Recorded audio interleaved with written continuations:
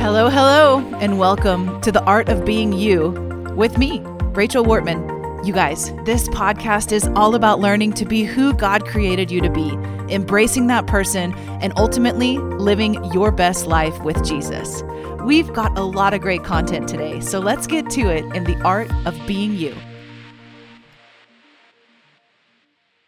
Welcome back to the podcast, everybody. Welcome to The Art of Being You. I'm so thankful to have you here with me today. Hey, if you have gotten my book, my new book, Goodness Culture, Recovering the Essence of Eden, and you have a testimony to share from reading it, would you please send that to me? You can do that over social media. You can email me, rachel@rachelwortman.com. You can go on my website, rachelwortman.com, and do like a contact us kind of thing and submit something there. But I would love to hear the way that the book is helping you in your faith or, ministering to you or whatever the case may be, even if you just like it. Somebody sent me a message and said, I am just starting to read it, so I don't have feedback about that, but the cover and the pages feel amazing. And I was like, hey, I'll take that. I love it. So I love hearing you guys share with me about that. So if you've got my book, please do me a favor and send me that. If you don't have a copy of my book yet, what are you waiting for? And I say that with all love. If you are a podcast listener, then you're going to love the book. You're going to love what's in it.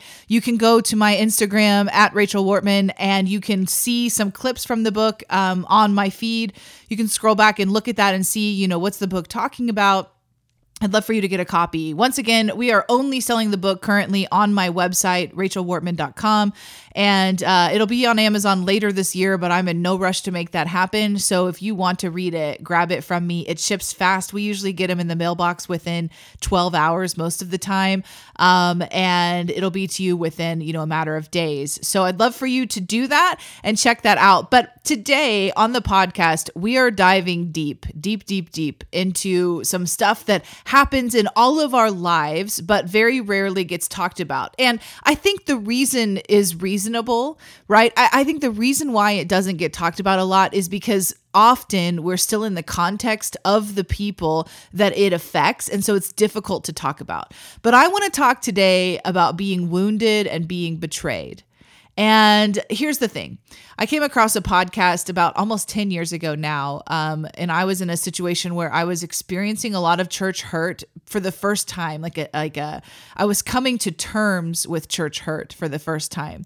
And I say that because I think I'd been hurt before, but I never really thought much about it. It just kind of felt like, we get hurt in relationships and that's normal. But on this particular one, it started becoming a thing about, wow, my church leaders, right? And it bore a different kind of weight than it had before. And I was really struggling to get past it. I was really, really struggling to find healing and to move forward. So I'll never forget, I was cleaning out my garage, listening to a sermon that I had found from one of my number one heroes, favorite spiritual people out there, Graham Cook. And it's a 2-hour teaching almost, so it's a doozy. And you can find it on YouTube, I believe. But this is the name of the title of the message. It's called Why God Needs Wounded and Betrayed Believers.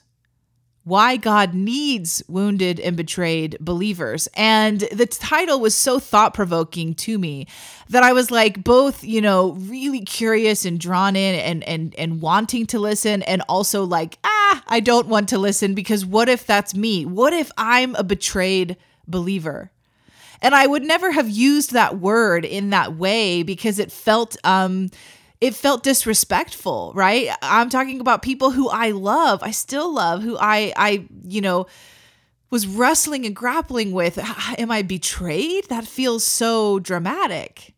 But the truth is that woundedness and betrayal are a normal part of Christian life. And part of it stems to what we talked about a couple of weeks ago in Your Biggest Battle.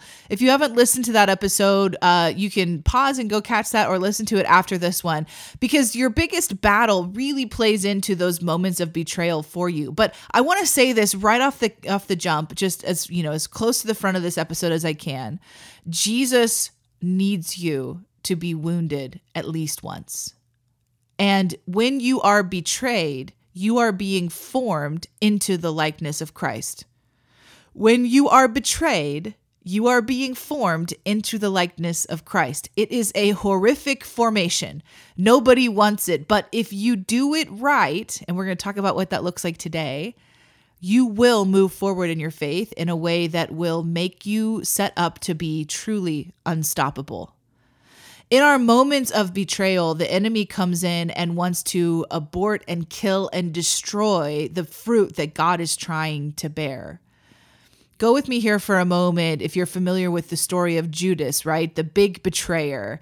Judas was hand-selected by Jesus himself. He was invited into the inner circle. Heck, he was in charge of all the money. And do you think for a moment that Jesus was surprised when Judas betrayed him? I don't think so. I don't know if Jesus knew when he said, Judas, come follow me, that he would be the betrayer, but he knew somebody would be.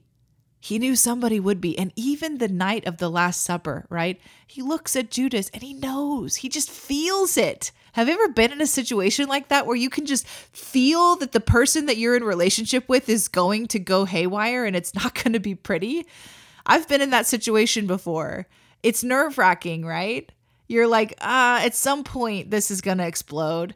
And I'm just really hoping it's not as messy as I think it might be when it explodes. I believe, and I truly believe this is my opinion. There's no scripture behind this. It's just my opinion. I believe that Judas was set up to be one of the greatest redemption stories in the Bible.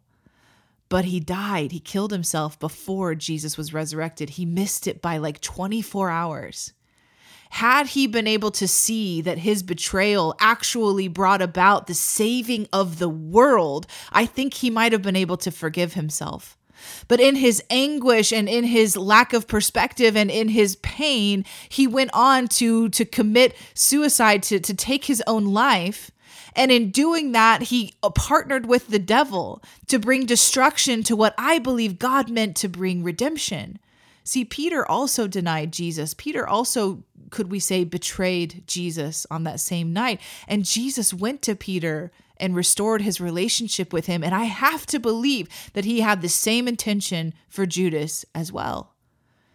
Can you imagine the kind of testimony that Judas could bear to the world on behalf of Jesus and the kingdom by being the one who gave him the death kiss to the one who championed his message? Of course, we'll never get to see that part of the story because of the wounding and the pain that the enemy brought in. What that story demonstrates to us is that there's two opposing storylines in every wounding that we experience. Every single time that you are wounded, there are two opportunities. You can partner with what the enemy wants to do to steal and kill and destroy from your life, or you can partner with what God wants to do. What did Jesus demonstrate for us? Well, he demonstrated an otherworldly kind of moment when Judas betrayed him, when Peter took the sword and sliced the centurion's ear, and Jesus is like, that's not what's going on here. Hours later, Jesus is hanging on the cross and he's looking at the soldiers who are mocking him and hurting him. And, a pastor friend of mine said recently, sexually abusing him, stripping him naked and harassing him. And he's looking at them and he says, Father, would you forgive them because they don't understand what they're doing? How can Jesus be like this? It's mind-boggling, right? It defies all logic, all human instinct. It is otherworldly, and it's supposed to be. So why does God need wounded and betrayed believers? What good is it to God for his people to have experienced brokenness? Well, when he says God needs these people, what he's saying is that he needs you and I to have gone through something like this. Why? Because when we've been wounded and when we've been betrayed, what happens is we actually learn to press into Jesus in a way unlike any other circumstance can draw us to the presence of God. We are formed into his likeness if we go with God through the pain that we're experiencing. We're betrayed into his likeness. It's incredibly painful, but it's absolutely essential if we're going to have longevity in the kingdom of God. A couple of things happen when we are betrayed. Number one, a real betrayal has to come from someone that you actually care about. For you to truly feel betrayed, it has to be someone that you maybe looked up to, that you felt safe with. I've had people reject me in all kinds of ways. And if they're not very close to me, it just doesn't hit the same, right? It's like, well, I guess I'm not your cup of tea. Let's move on. But when somebody who's journeyed with you and walked with you and been near to you wounds you, it's a whole different bird. But what I'm saying to you is that when we go through that process, we come out on the other end understanding relationships in a fresh way if we're partnering with the Holy Spirit. When we partner with the enemy, what we do is we come out of the other side of the wounding.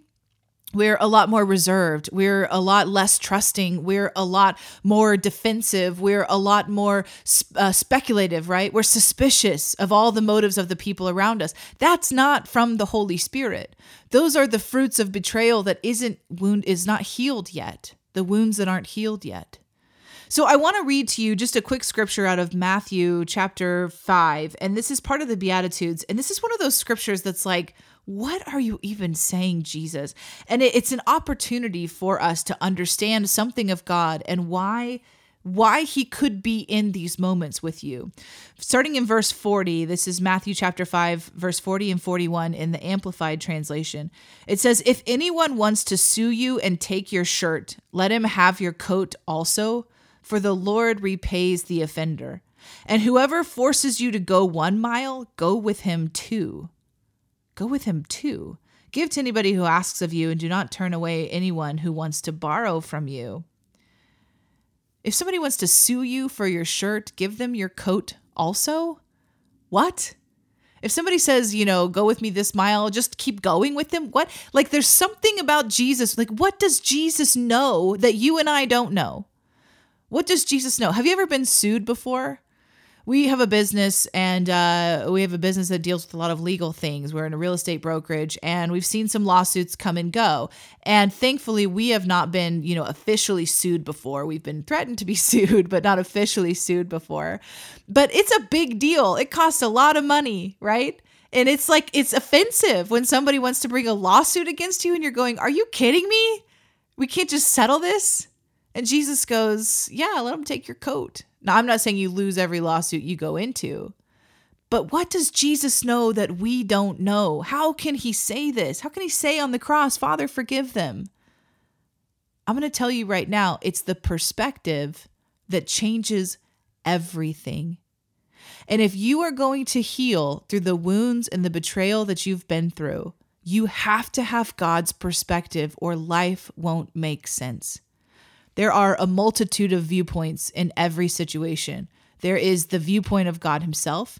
There's your vantage point. There's the other person's vantage point. There's usually a third other person vantage point, of a neutral party. And there's the perspective of the enemy, what he's trying to do. Which of those is true? Which of those is the most accurate? Well, it's going to be God's opinion, but even that can be shrouded in our own challenges to hear him, right? So we have to understand how to get God's perspective. There's 2 types of pain that we go through in this type of a situation. The first one is pain that we've contributed to, wounding when we've contributed to the problem, right? We know we've not handled ourselves correctly. We know we maybe lost our self-control, and that's a different kind of betrayal when we've got skin in the game. And the other kind of pain is when you did nothing wrong and the person is upset with you and wounded and you're feeling wounded and you didn't do, from your perspective, you are blameless. That's a different kind of pain as well. But in both of those situations, there is healing and there is forward motion. So let's talk about some of the steps that you can take to heal. Actually, before we do that, let me just say this. People are with you for a season of time. And some of those seasons are longer than others, right? Some of those seasons kind of feel like they last a lifetime, or with family, they do last a lifetime. Other seasons, they're short. If you're struggling with this kind of a thing, I want to encourage you to get Darius Daniels' book, Relational Intelligence. This book was so helpful for me. I went through a really sad, wounding type experience where I didn't feel like I'd done anything wrong, but I was deeply hurt by the situation that happened. And one of the things that shifted in me was my focus on relationships as a whole. And I'm telling you, a couple years down the road now, that I feel so much healthier and so much more free. And I'm not saying that because I'm in denial. Right? A lot of times we're like, oh, I got that person out of my life and I'm feeling free and I'm liberated. And that's not the same thing. I feel like I could sit down with all of these people who I've been through pain with and really, truly still be free, because the way that God has shifted my perspective, and that book was really helpful for it. We have to figure out, how do I let go and move on without vilifying the other person? Without vilifying the other person. Guys, this is really tough, but this is the model that Jesus gives to us, right? He could be on the cross and he could say, Father, forgive them, because these idiots are such, pagans. They love the devil and smite them, right? No, what does he say? He says they don't know what they're doing. They don't know what they're doing. Friends, listen to me. The person who betrayed you does not understand what they were doing. They don't. And so for you to move forward, part of your moving forward is going to be releasing them from the burden of understanding. For some, in a family dynamic, understanding is kind of vital to be back in relationship, right? Like if you've been really hurt in your marriage and your spouse refuses to understand that, well, you're going to have trouble moving forward. But every other relationship outside of the nuclear family dynamic, it is okay to move forward without the other person truly understanding. Does that mean that you trust them in the same way? Maybe not. But I would maybe add that the way you trusted them in the first place might not truly be good. It might have been putting too much of an expectation on that person. When we're talking about church hurt in particular, especially with pastors, a lot of times what we do is we kind of amplify the pastor's words, and we forget for a moment that they're human. We forget for a moment that they're doing their best to serve Jesus, but they're still a flawed person in need of grace. And we sort of assume that what they say is the very words of God, right? Even if they think they're hearing from the Lord, sometimes the way they're hearing from the Lord isn't accurate. And yeah, I said it. I've been through it. I've been a pastor for a really long time. And I know there's times where I really, truly thought I was hearing God's voice and I was wrong. And if I can be wrong, so can everybody else. So let's talk about just a couple of steps to healing that I think might be helpful for you as we wrap up this episode. Number 1, you have to learn to stop the cycle of thoughts that are going on in your mind. One of the things that happens the most when we're wounded and betrayed is we replay it over and over and over again. I think to some degree we allow ourselves to do that because we're just hoping that there'll be something new that pops out that we can understand, right? If we keep rehearsing it over and over again, maybe this time we'll understand why that happened, why they said that, what did they really mean? And I'm telling you, it usually doesn't happen like that. So if you really want to heal, you have to start taking your thoughts captive. You have to stop and interrupt the cycles of rumination that happen when you're just replaying those events over and over and over again in your mind. The second thing that you've got to do, listen to me, you have got to get perspective. You've got to get perspective, both from Jesus and from the other person that hurt you. Sometimes we allow things to hurt us and the information is just garbage. It's like not even good wisdom and it hurts us anyway, right? So have a trusted friend, tell them everything and get their perspective on it. Not just, like wallowing in the sadness together, but really asking them, am I looking at this incorrectly? What am I missing? I think this is what that scripture about walking the 2 miles instead of the 1 is kind of pointing to, right? That there's things that you might not understand about that person's life that caused them to be this way. It might have nothing to do with you, even though you were the one bearing the brunt of their words in that moment. So number 1, stop the cycle of thought. Take your thoughts captive. Number 2, get perspective. And the best way to do this is to try to see from their eyes. When I was going through a process of trying to forgive somebody who had really, really hurt me a long time ago, I had probably forgiven them. I actually did the math on 70 times 7, and I was like counting up how many times I'd forgiven. And I was saying to the Lord, I think I'm there. What else can I do? I have forgiven this person so many times, and it's like I still need to forgive, and I don't know what to do. And the Lord began to talk to me and say, look, this person is carrying so much pain. And I was like, yeah, but so then do I have to be their punching bag for the rest of my life? Do I have to be their punching bag forever and the brunt of all of this dysfunction? And God's like, no, you don't. But in your ability to see their pain, you might be able to forgive. You might be able to forgive them for coming into agreement with what the enemy wants to do. And boundaries are important. And in this particular situation, there was a lot of boundaries that were placed after this, but it really did help me to say, you know what, this person is a broken person and they are not able to fulfill the role that I wanted them to play in my life. And I can set some boundaries here and I can forgive them for agreeing with the enemy to bring frustration and pain into my life. So number 1, we're going to take our thoughts captive. Number 2, we're going to get perspective. And number 3, we're going to find Jesus in the now.